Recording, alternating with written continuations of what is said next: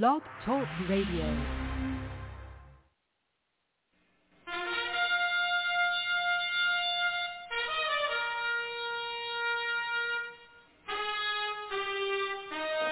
After the death of Solomon, God divided the kingdom of Israel into two houses.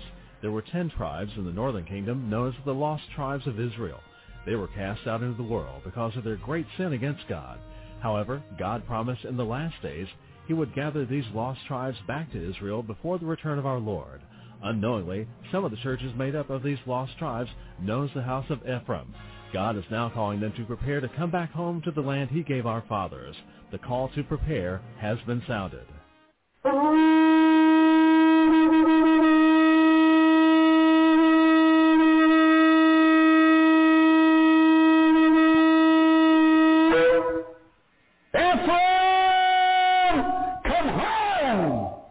Well, welcome, Ephraimites, and shalom. This is your host, Mark Reinbold, and this is the House of Ephraim show today. We do have with us from Mount Carmel, Illinois, Prophet Tom Deckard. But first, a word from our announcers. And now, from Cradle of Hope are some important announcements for you. This month, from Cradle of Hope is a must-have gift offer, the transition of the church. God has transitioned the church since the days of the book of Acts.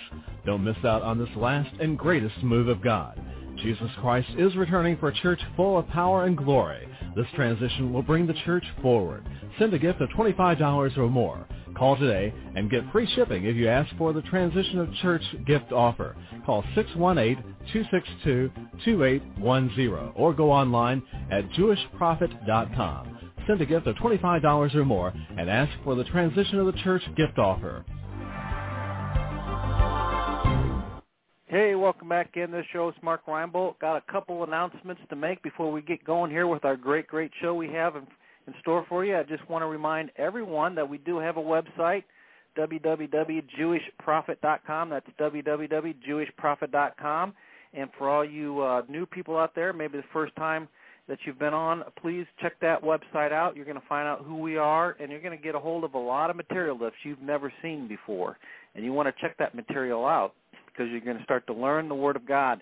And I'm telling you what a great opportunity that is. We also have a quarterly coming up here, and you can get more information about that by clicking on the itinerary button on the front page there in the upper left-hand corner and find out what the quarterly and where it's going to be. It's going to be over in Fairfield, Illinois, out what we call lovingly the Corn Patch, and you can be a part of that and begin to learn the material straight from the throne room of God. And I'm telling you what, that is a great opportunity, folks. So grab a hold of this and begin to prepare and to plan and get yourself down here and find out for yourself what's going on, and you can become part of this last day move of God, the House of Ephraim. And again, you can get all that information out at the website, www.jewishprophet.com. We also have fellowships available online. So, if you're out there and you don't have a local fellowship or you want to begin to learn about the material and begin to plug in with the material, not only do we have this blog every day, but we also have fellowships available online. That's via ustream.tv, and we have one on Friday night. I teach one myself Friday night. You can become part of that. There's also a Wednesday midweek service, and we teach only the prophet's material so that you're assured of learning the right material at the right time. What an opportunity, again, that all is. So, again, if you don't already have a fellowship in your area or you just are interested in learning more about what's going on, please consider joining up with that. And you can get more information just by emailing us at cradle@jewishprophet.com. That's cradle@jewishprophet.com. And just say, hey, I'd like to sign up for that Shabbat service that Mark was talking about, and certainly love to get you hooked up. If you want to do it just by the telephone, we can do that also. And you can give the office a call, 618-262-2810, and find out more about that also. Like I said earlier, we do have with us from Mount Carmel, Illinois, Prophet Tom Deckard. This is the day that the Lord God has made. Well, let's continue. And as we further our walk through this thing, let's go to Psalms 105. We're going to try anyway to get through most of this. Now, Psalms 105, starting in the 5th verse. Remember his marvelous works that he had done, his wonders and his judgments of his mouth. O ye seed of Abraham, his servant, ye children of Jacob, his chosen. He is the Lord our God. His judgments are in all the earth. Now, we talked about that before, being in all the earth, and there it is again. He hath remembered his covenant forever. Now, there again, you need to underline that. He hath remembered his covenant forever. Did it say he'll remember his covenant until his son comes? No. He says, he said that he hath remembered his covenant, the word which he commanded to 1,000 generations. So there again is definite, absolute proof that he's going to stand behind this covenant for 1,000 generations, which covenant he made with Abraham, his oath unto Isaac, and confirmed the same unto Jacob for a law, and Israel for an everlasting covenant. So there's the word everlasting. So actually, as the psalmist here is taking us through this, he's covering all of it. He's saying, look, he said, boys and girls, he remembered his covenant forever, which he commanded to be for 1,000 generations. He said he confirmed the covenant the same to Jacob for a law and to Israel for an everlasting covenant. So it's everlasting. Now, sometimes people say, well, you take a scripture, can't build an entire piece of doctrine off of scripture, off of a scripture. No, you can't. But when it confirms, and it goes back after that over and over again. The thing that I like about this is we're walking ourselves back through the Old Testament, as we call it, the Tanakh. Then bless God that we're beginning to see that this is scattered all the way through. Now, by all means, I didn't saturate this thing, and just that there's a lot of other scriptures that could be used that aren't strong, or they coincide to this, and I just didn't try to use them twice. However, this one was close, but I wanted to show you how that at this point in time, boy, he really let it all go when he talked about how in the fact that it was an everlasting covenant, that bless God that it was a covenant to 1,000 generations, and bless God it was a covenant forever. Now, again, you can't deny the Word of God. It comes. Let's go to Psalms 111. Psalms 111. Praise ye the Lord. I will praise the Lord with my whole heart, in the assembly of the upright and in the congregation. The works of the Lord are great, sought out of all them that have pleasure therein. His work is honorable and glorious, and his righteousness endureth forever. He hath made his wonderful works to be remembered. Wow. He's made these wonderful works to be remembered. The Lord is gracious and full of compassion. Thank God for that. He hath given meat unto them that fear him, meat unto them that fear him, food unto them that fear him. He will ever be mindful of his covenant. Now, this fifth verse can pertain unto what we're about to go through. Again, one of the keys, and again, there's a whole scenario of stuff we can do with this thing about fear. You understand that fear is involved here with having the food. You have to fear him. Now maybe we can put it in this perspective. If we fear God, and the church tried very diligently to get us to understand that it was, if you're going to fear God, that it's not the shaking and trembling time. It's a reverencing God. Well, that didn't work. Okay, I'm sorry. It didn't work. But if we're going to fear God by simply thinking, okay, if I'm going to do the covenant, and if I covenant unto the Lord God to do that, then if I break that covenant, then bless God, everything that was turned from blessings are going to turn to curses. Now listen, if you were to remember that, if you were to remind yourself of that on a daily basis, I'm going to bet things would turn out better for us. See, what I'm trying to do is to get you to understand this is a lifestyle. It's a lifestyle. It's something that we're going to have to do every day of the rest of our life. It's not something to do where, bless God, that we get the upper hand on the rest of the church. It's not something to do to, hey, look at us and the game that we play and the things that we do. It's a lifestyle. It's a way of life. It's the way we're going to live the rest of our life. And every day we're going to fear God by saying, wow, I don't want to break the covenant so that I walk in the curses. But if you're not mindful of that, that's the reason, again, that God wants to remind us. That's what these tassels are all about, to remind us, as I said before, to keep reminding us. So we need to be diligent in the fact of reminding ourselves that, bless God, that, as Israel, we can be on top of things one day and guess what? Under things the next day. Okay? So as we go through this, remember that. Now he goes on to say here, ever mindful of his covenant. He will be ever mindful of his covenant. He has showed his people the power of his works, that he may give them the heritage of the heathen. The works of his hands are verity and judgment. All his commandments are sure. They stand fast forever and ever, and are done in truth and uprightness. I love the way he said they stand fast forever and ever. They stand fast. He sent redemption unto his people. He hath commanded his covenant forever, holy and revered in his name. Boy, he keeps going back to it. The fear of the Lord is the beginning of wisdom. Wow. A good understanding have they that do his commandments. Now wait a minute. You mean we can have a good understanding for those that do his commandments? His praise endureth forever.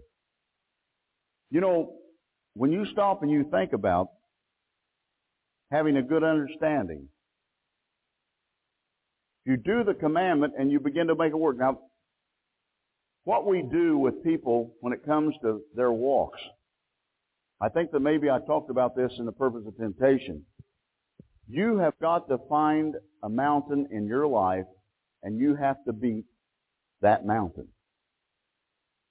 You've got to find something in your life that's absolutely pulling you down, and you've got to stay with that until you beat it. You get it out of your life. And I always tell people, you have to beat one mountain of your life. When you beat that mountain, guess what? The next one's not going to be that tough, but you've got to beat the first one. So I encourage people to understand that. Now, the other side of this thing, in accordance to this, is as you keep the covenant, and after the point of time of keeping it, that these blessings begin to pour out upon you and overtake you, and they will, then that in itself will give you understanding. You know, it's kind of like an old coon dog in its own way. That old coon dog sometimes don't seem to be as smart as he is on other times. Now, I got a whale of a nose on him, of course.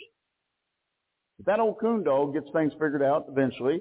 But let's see, if I do this and make the old boy happy, I can get an extra, bless God, a can of food here.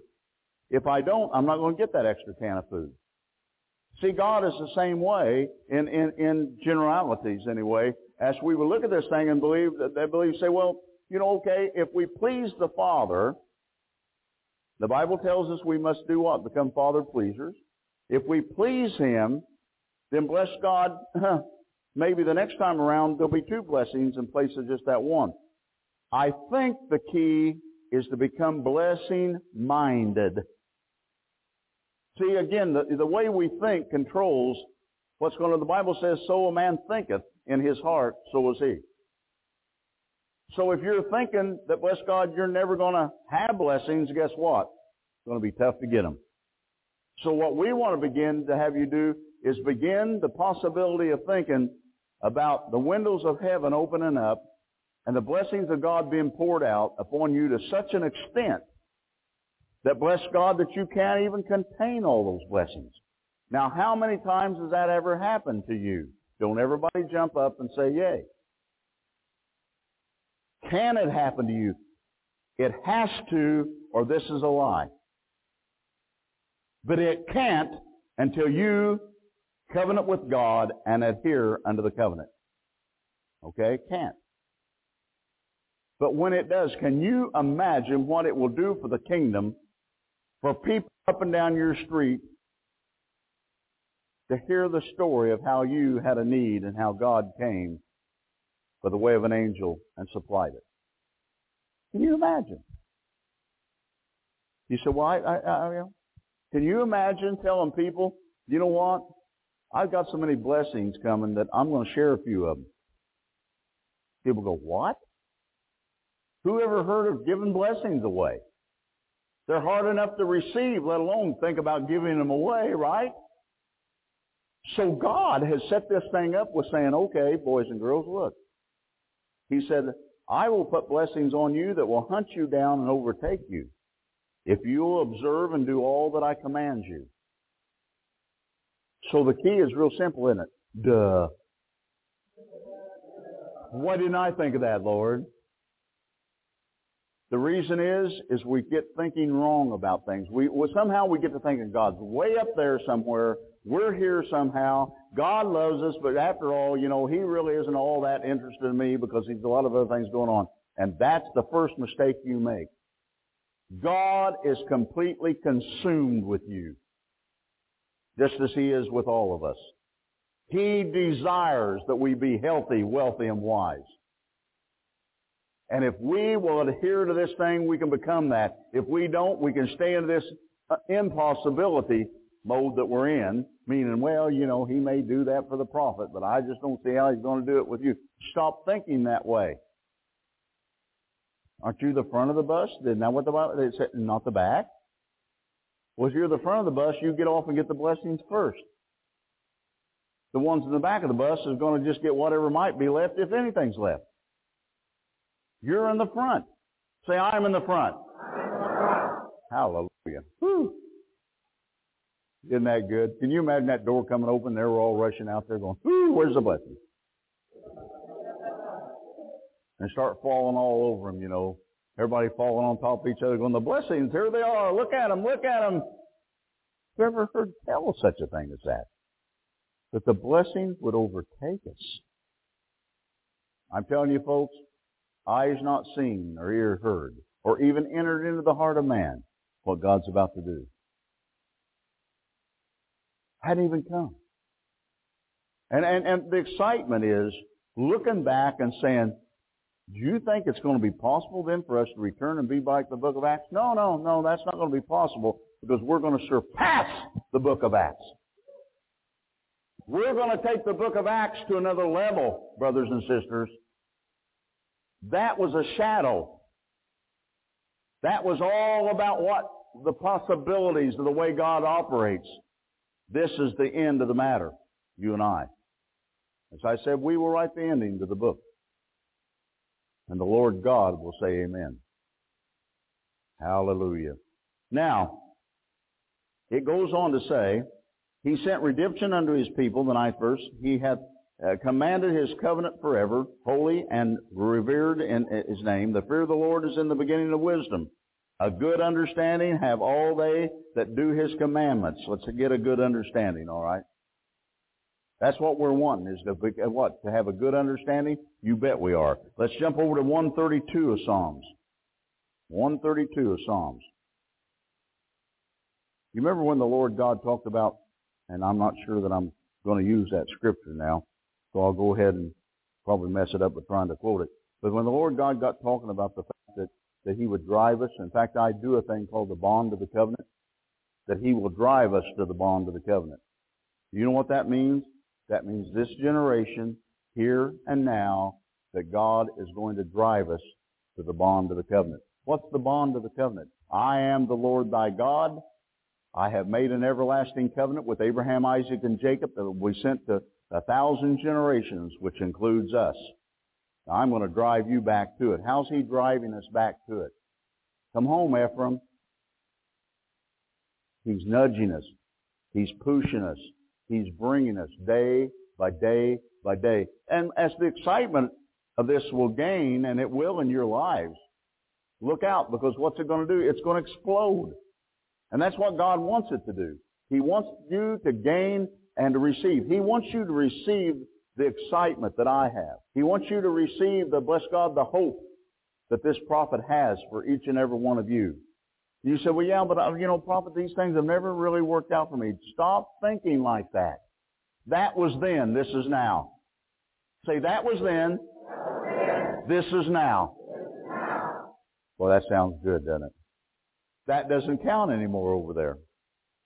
I'm done thinking like that. I'm going to think like I know I should think. I am of the Elijah spirit. I am of the anointed of the Lord God. I am here here and now to make a difference in these last days on the face of this earth. And I will fulfill what God called me to do on this earth.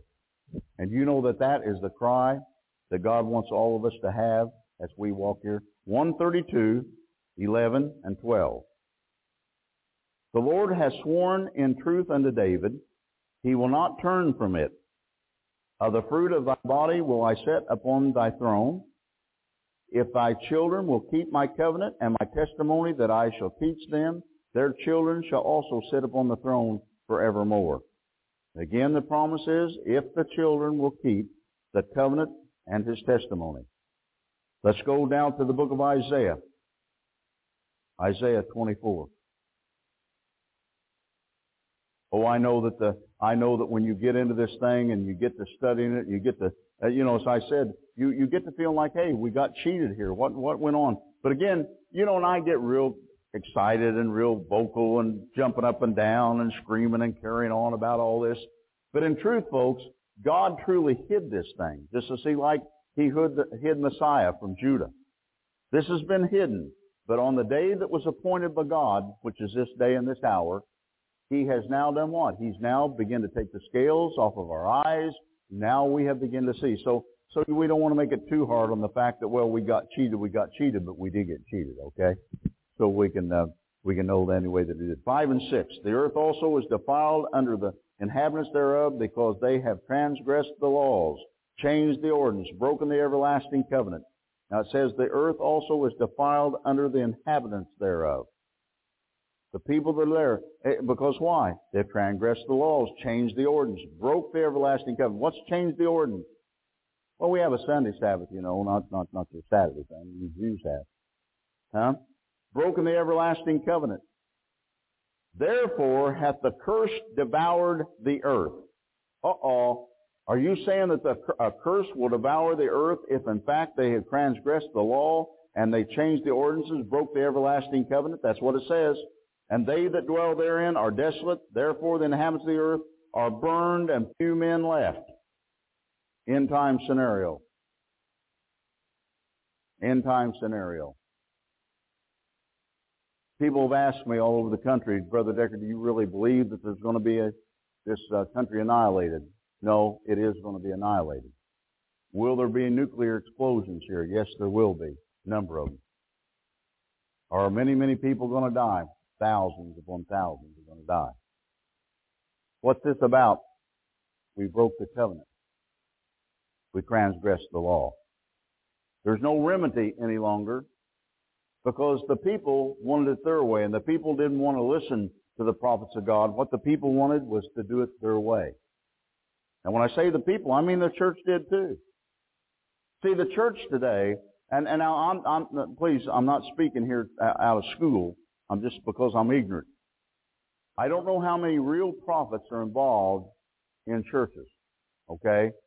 But most of the prophets, like me, have to be involved like this because we have been rejected totally by the church. Because the church doesn't want this kind of a message.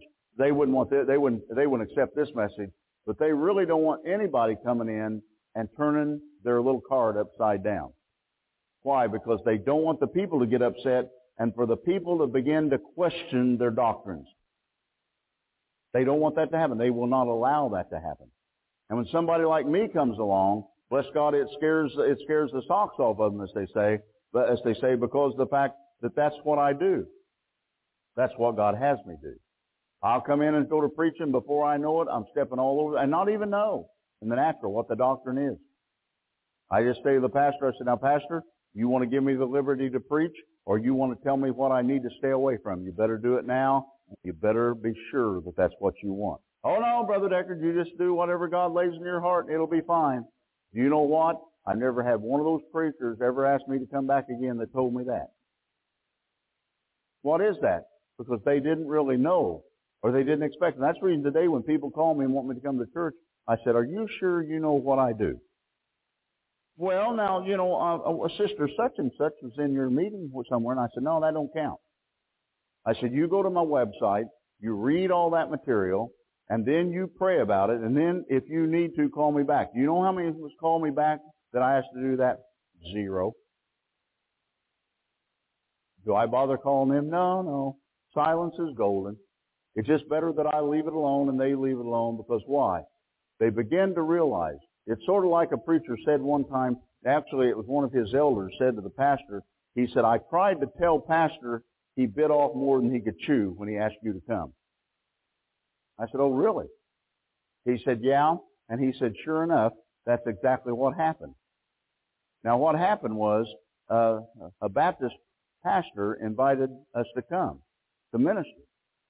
We got there, and he probably had a congregation of about 30 or 40 people. And bless God, I ministered, and they all got filled up with the Holy Ghost.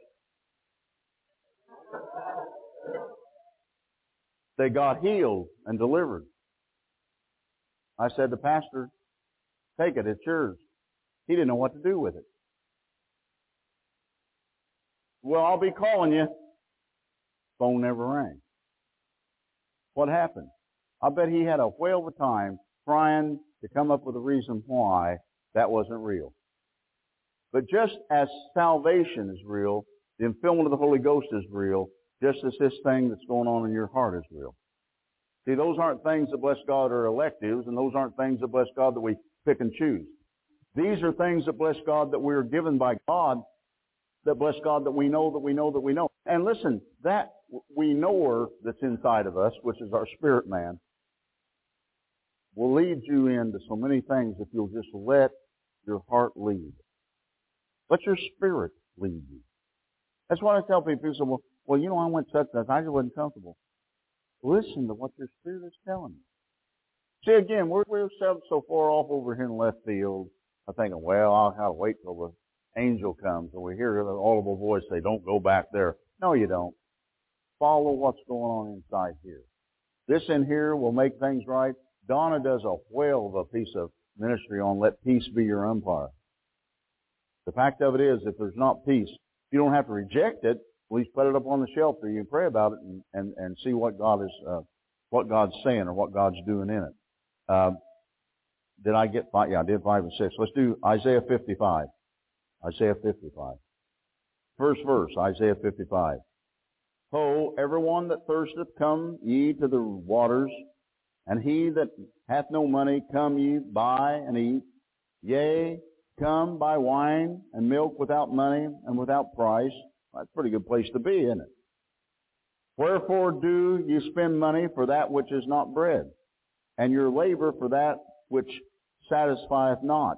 Hearken diligently unto me, and eat ye that which is good, and let your soul delight itself in fatness. Incline your ear, and come unto me, hear, and your soul shall live, and I will make an everlasting covenant with you, even the sure mercies of David.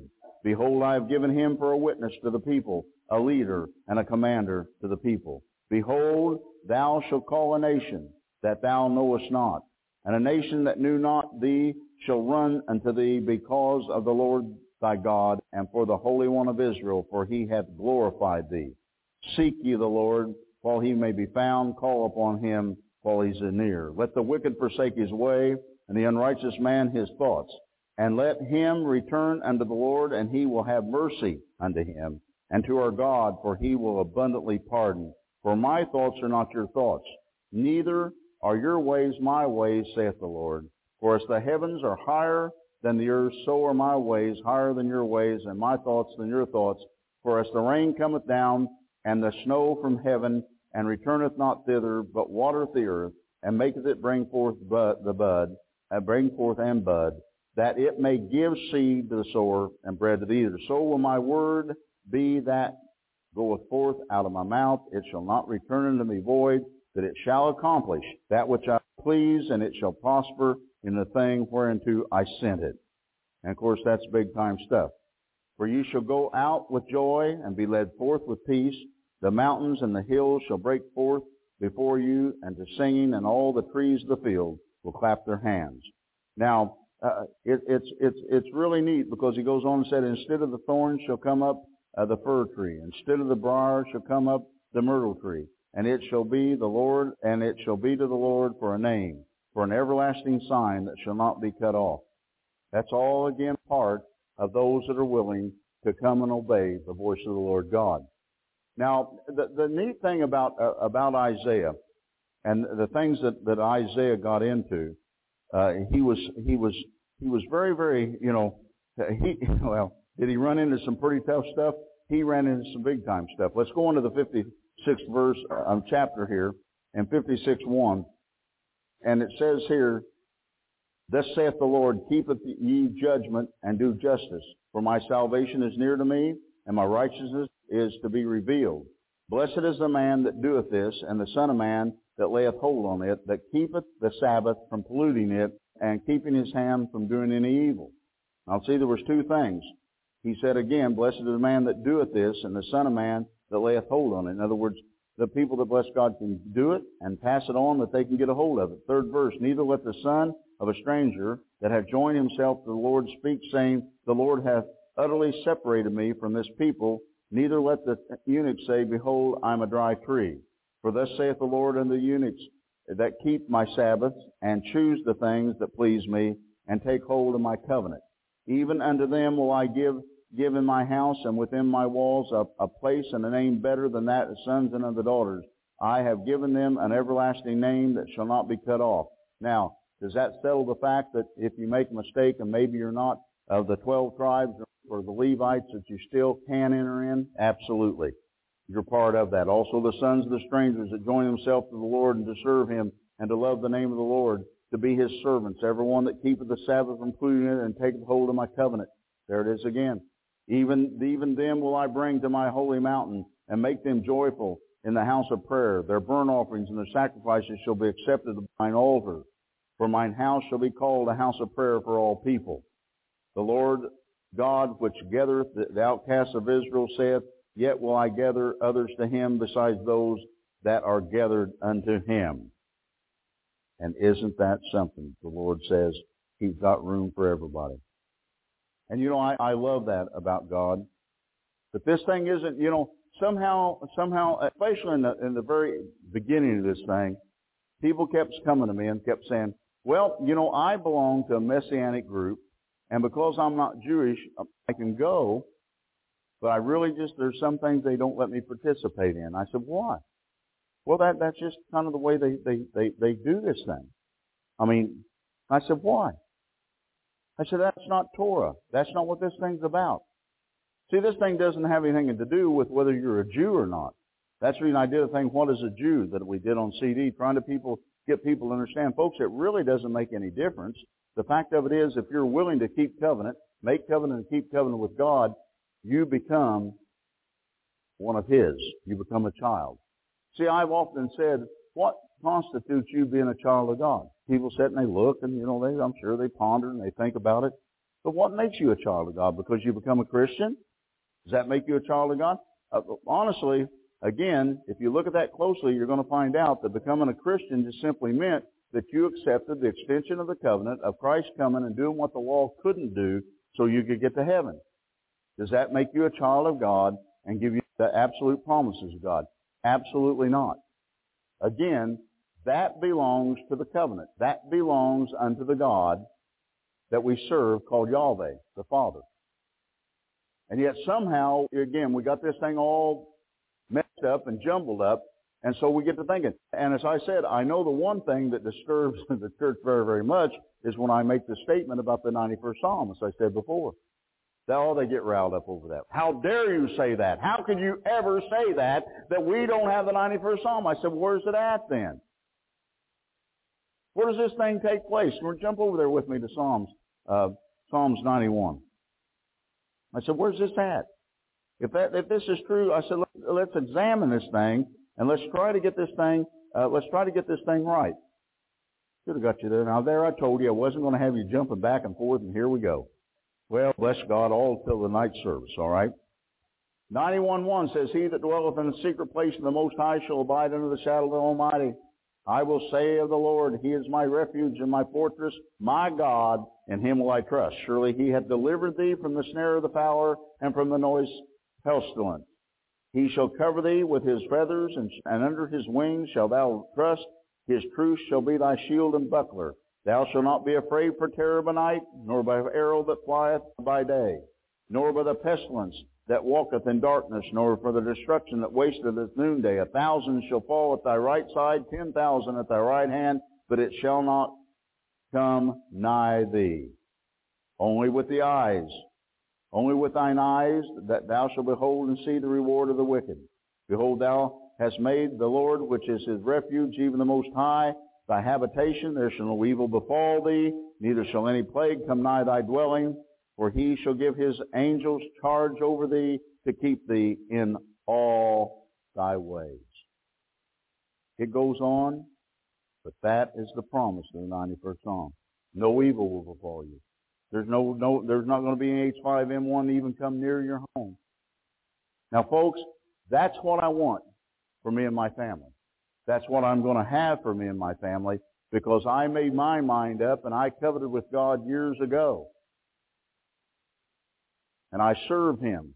And I have served him for years. And it's like I said, if it didn't work at all for me, I can't stand up here and even act like it could work for you. And I've had people say, well, you know, I just don't know. Well, you're not going to know till you work it. You know what I'm saying? Until you apply this thing to your life, you're not going to know whether it's going to work or not. But let me tell you something. It's like beating one mountain in your life. Once you see it work, it'll never stop working unless you defile it. Okay? You defile it, then you're going to be in trouble with it. Let's go to Jeremiah. Jeremiah. Boy, I love Jeremiah. Let's just put it this way. Bless God. He didn't mess around with him either, did he? Jeremiah 11, I'm sorry. Jeremiah 11. Let's do the third verse here. Actually, let's start in the first verse. The word of the Lord came to Jeremiah from the Lord, saying, Hear ye the words of this covenant, and speak unto the men of Judah and to the inhabitants of Jerusalem, and say thou unto them, Thus saith the Lord God of Israel, Cursed be the man that obeyeth not the words of his covenant. There he's saying it, isn't he? You know that's strong when you hear that. Cursed be the man, which I commanded your fathers in the day that I brought them forth out of the land of Egypt from the iron furnace, saying, Obey my voice and do them according to all which I command you. So shall you be my people, and I will be your God.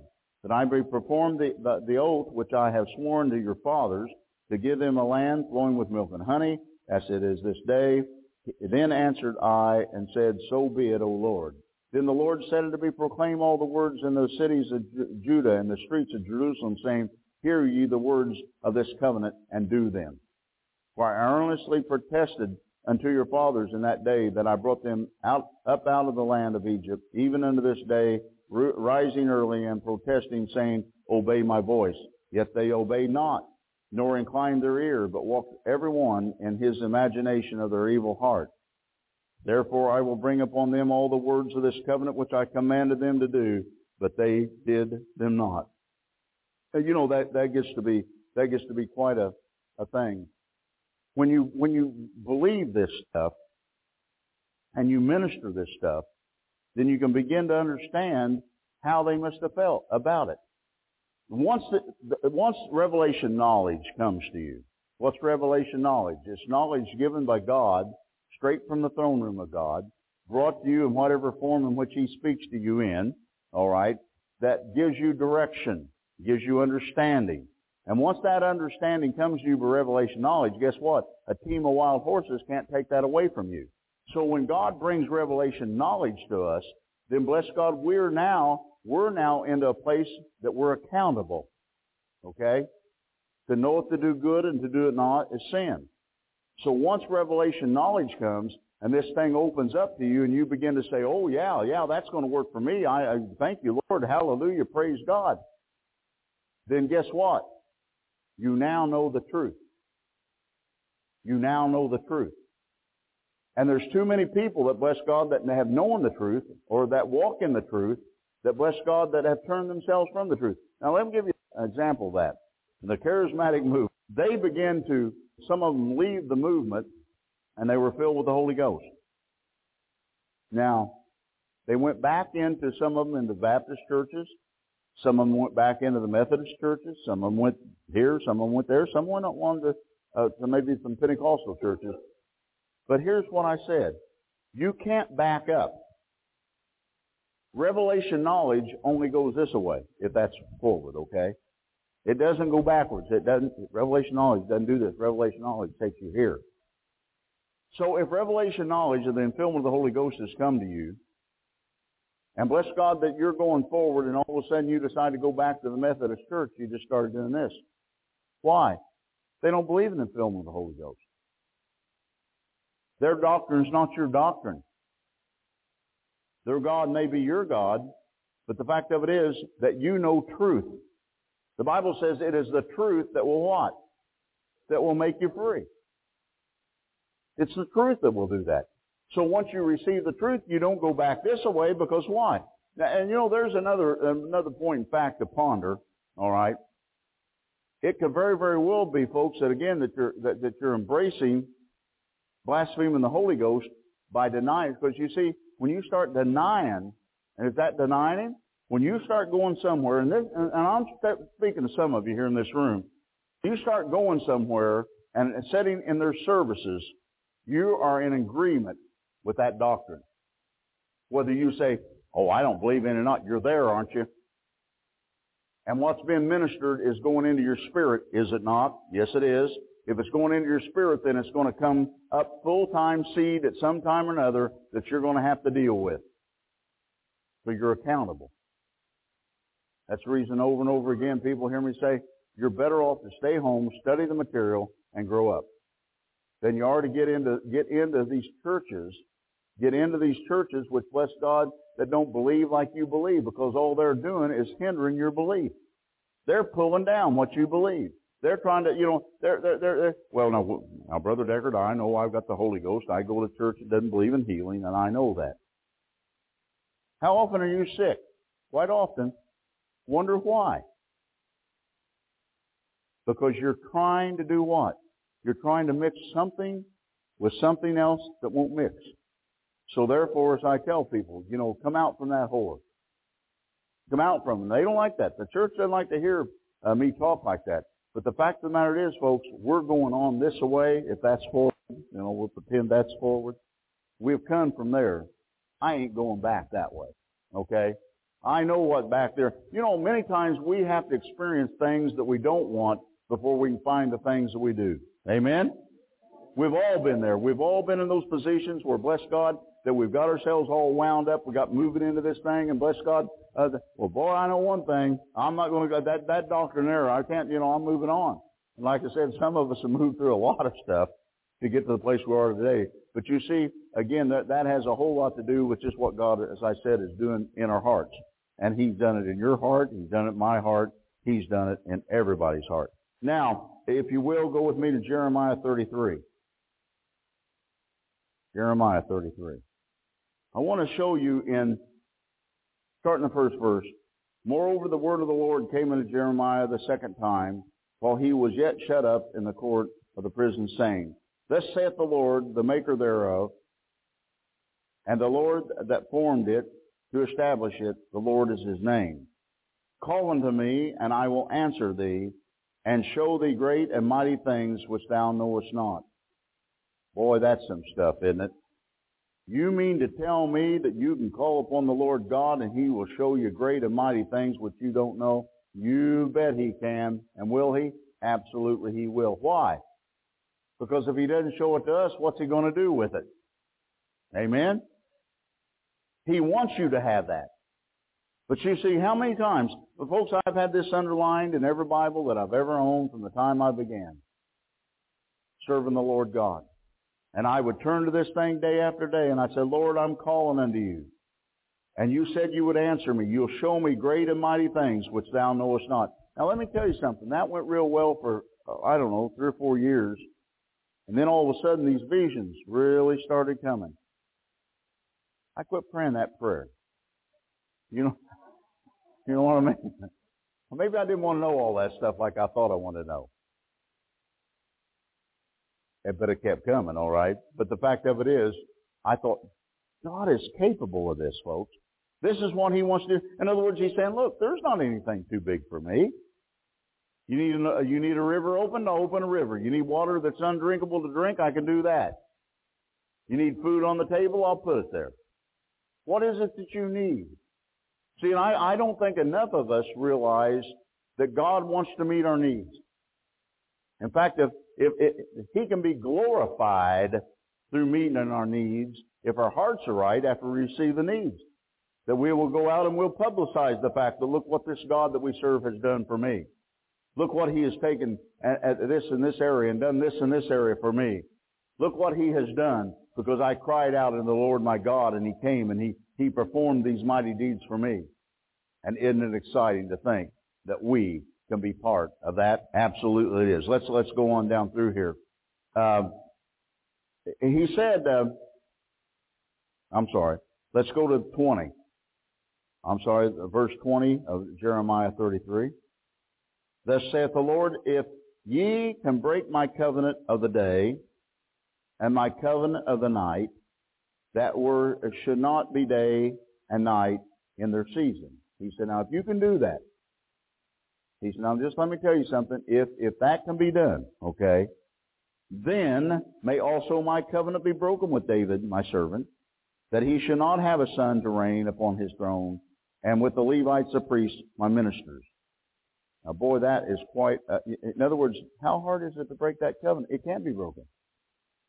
He said, if you can change the covenant that I set, the place day is day and night is night, if you can break that, then my covenant with David can be broken.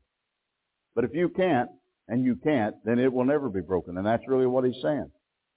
And I'm here to tell you that bless God, when you begin to realize, again, the strength of this thing is so strong that it never, now listen to me, it never stopped working. When I go back and I begin to realize the very thing that we read that God said first was just merely, let there be light. And there was light that appeared. And then He did the things that He did in the 6 days that He did them. And then He said, look, folks, I want to make a deal with you here. The seventh day I rested from all the work. I want this to happen for a perpetual covenant throughout your generations. I seal it with I am the Lord thy God. And then we, again, and I'm sorry that I get so aggravated when I say, why couldn't us Christians go back and just do a little bit of investigation in trying to find somebody that could read Hebrew and, bless God, go back and interpret this stuff and understand some of it. But you see, somehow or other, we just weren't interested in that. And somehow we just thought that this book that we're reading out of tonight here, and mine's the King James Version, that's just the way, that was it. That's exactly what God said. And you've heard me say, even that, which probably is the best of interpretations, is far from being good. You know what I'm saying? It's far from being good. So, we as Christians, we just go along like a bunch of dumb sheep.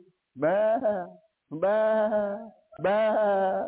Lead us over, bah. No Sabbath, bah. Sabbath on Sunday, bah. Some Sabbath sometime, bah. Kind of like the rabbi said to me, what do you people believe? Had me there, folks. There was nothing I could do. I'm sorry. I defended the covenant. I defended Torah. But when it came to that one, there was nothing I could say. I said, I'm not really sure what we believe. He said, the one said, one of you baptized one way, one baptized the other way. One of you think you got to be, bless God, dunked. Another bunch thinks you can be sprinkled. What do you people believe? He said, you got so many beliefs, how does anybody believe anything? I said, every once in a while somebody comes up with a new one. If you don't like eeny miny, how about meeny mo? We change it all. I mean, if you don't like it, stick around. We'll change it. We'll find something somebody likes. And through the years, I wish we could put together a film that would absolutely go through an hour and a half or so of showing all the different sects of religion that we've had and all the different things that are going on. Now listen to this. Now, I'm going to be in trouble, but I'm riding home tonight, but I'm going to tell this anyway. There's some things that are just best talked about in the other room, and I know that, but I want you to understand stupidity. Let's don't go with that. a friend of mine came to me and he said, Brother Deckard, we're going over to such and such tonight to hear Brother such and such. And I said, oh, you are? He said, you want to go? And I said, no. I said, I don't have time to go. But I said, that's great. And so the guy went, and a few weeks later I ran into him, and I said to him, I said, what did you get done over there? And he looked at me, and he looked down, and he said, I'd rather not talk about it. I said, what do you mean you wouldn't want to talk about it? He said, brother, it was inner sanctification. I said, well, that sounds like an important thing. He said, well, let me tell you how important it was. You went to the store and bought an enema. Now listen to me. You and your wife went into the bathroom and took an enema. I said, what did you do? He said, I took my wife and went out the door. Does that sound stupid? I hope so. Was that a church? Yes, it was. Was there a number of people in there? Too many. They had the cleanest colons in the county, though.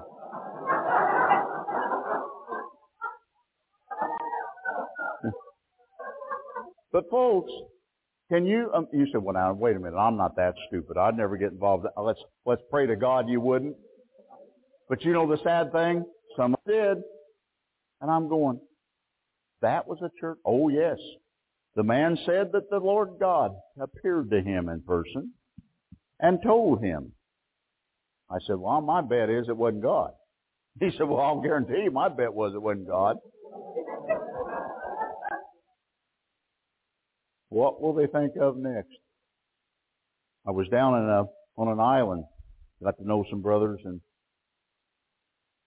this one brother kept calling himself the apostle. And he came to me and he said, I am the apostle such and such. And I said, oh, okay. He said, well, I want to come and talk to you because he said, I know being a prophet that there's things that God, shows you. And he said, I just want to confirm the fact that I do believe you're a real prophet. And I said, well, then what are you here for then? He said, well, he said, I want you to confirm that I'm a real apostle. I said, well, I'm not into that. I said, if the anointing comes on me in a service and I don't know you, then you might hear it. But I said, to come here to the door and say that, I said, I'm not going there. So time went by, and about, I don't know, the next time I was around, he shows up again. He said, thus saith the mouth of God. He said, this and this and this is about to happen. I said, no, that's not going to happen. And he said, but he said, God appeared to me. And I said, let me tell you something. God's appeared to you several times, but it's not God. There has been a spirit, a familiar spirit that's overtaken. Well, he got mad and he left. A few months later, I'm back on that island, and all of a sudden somebody comes and says to me, do you know the apostle such and such? And I said, yeah, he's dead. I said, he's dead? He said, yeah. He said, he's dead. I said, well, how did he die? He said, well, I don't know how he died for sure. He said, I think I was told that they're telling it was a heart attack. But he said, here's the strange thing about it. He said he began to baptize people in the ocean naked. Now, folks, let me tell you something. Baptism is a holy thing. Now, I don't know this for the Holy Ghost. It was an out-and-out guess, nor by an angel. But I said to this man, I said, my bet is he defiled things, and that was the end of that. He said, I think that's exactly what I believe too, Brother Deckard. He said, I think this guy got off the far and left field, and he got people following after him, and he got to doing all this stuff this way, that way, and whatever way. And when it come to touching the holy thing of baptism, God said, I don't think so. And he's gone. You can't touch the holy things, folks. It's like I said, this is, for us Jews, this is a bema. To you, it's a pulpit. These are holy things. When you assume the responsibility of walking behind one of these, then I got news for you. Then you are responsible, and you're responsible for everything that happens while you're there and in charge and have the authority there behind the bema. It's a dangerous thing because you're accountable for everything that you say, everything that you do, and everything that you think. And yet we have got people that's getting behind these holy things, all right?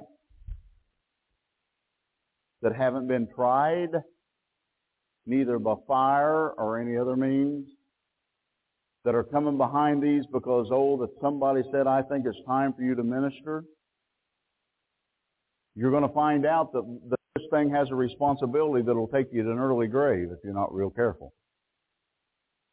You're going to be hard-pressed to see this preacher pour oil upon anybody and lay hands on them and bring them into the ministry unless God tells me to do that.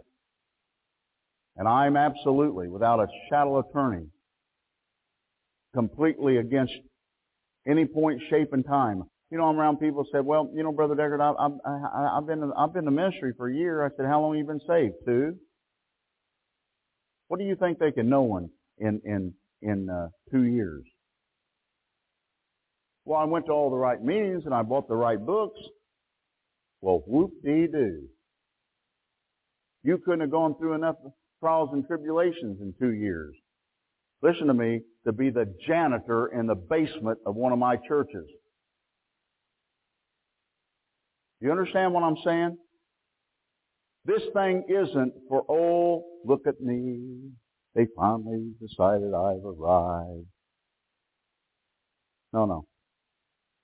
With fear, with trembling, I wanted to be back here behind here so quick. To bless God that I was just so sure within a few months after I was saved, filled with the Holy Ghost, prophesied over with 2 or more mouths as witnesses about the prophetic ministry in my life. I'm ready, turn me loose. Then one day I tried to decide what I would preach if somebody had me to preach. That was tough. Because I couldn't come up with anything. You know why? Because I didn't know anything. I'll never forget, I went home, turned on one of them little old tape recorders they had back in those days. You hit the 2 buttons and it plays, starts recording. I thought, well, I'll just practice here a little bit while nobody's in the house. Dear God in heaven, right now, turn to page number, I didn't know what page it was, so I just made one up. That was the best part of the sermon. Got around the old prophet and thought for sure that within just a week or 2 he would recognize the greatness in my life and the ministry. It only took about 6 years for him to come up with that. He recognized the possibility of me having a prophetic ministry. But he also realized something else about me. Unless a racehorse is broken right, you'll run it. Prophets are thoroughbreds. And if you're not brought up right, you're going to be ruined. And if you think you can bring yourself up right, the sun will come up in the west tomorrow morning instead of the east. Pretty tough, isn't it? How can you talk like that? Been there. I've seen it, and I know what's going on with it. You're in the right mind and want to be a prophet anyway. I said something on one of the tables here today, and I said, well, bless God, nobody likes us. And somebody said, well, I don't think they're supposed to like prophets, are they? Or maybe it was, well, they never have been liked. But anyway, I took it kind of like, yeah, I guess so. I guess. So what's this about? This is about you. It's about a living God. And it's about getting it right. Okay? So, as we bring these fellowships, and there again, there's nobody in this room that didn't have the quality to be able to be part within ministry somewhere. There's a lot of facets of ministry, folks. But I'm going to tell you one thing. There can only be one head. Hey, thank you again so much. That's Prophet Tom Deckard, Mount Carmel, Illinois, Cradle of Hope Ministries. Again, you can get more information out at the website, www.jewishprophet.com. Get out there, do yourself a favor, find out what's going on here, and you won't be disappointed. So, again, you can also get all the tape series is out there on the website for you to get a hold of. I greatly encourage you to get all that. You can also email your prayer request to cradle@jewishprophet.com, and we'll be praying for your prayer request. Again, that's cradle@jewishprophet.com. Shalom. Until next week, remember, with God,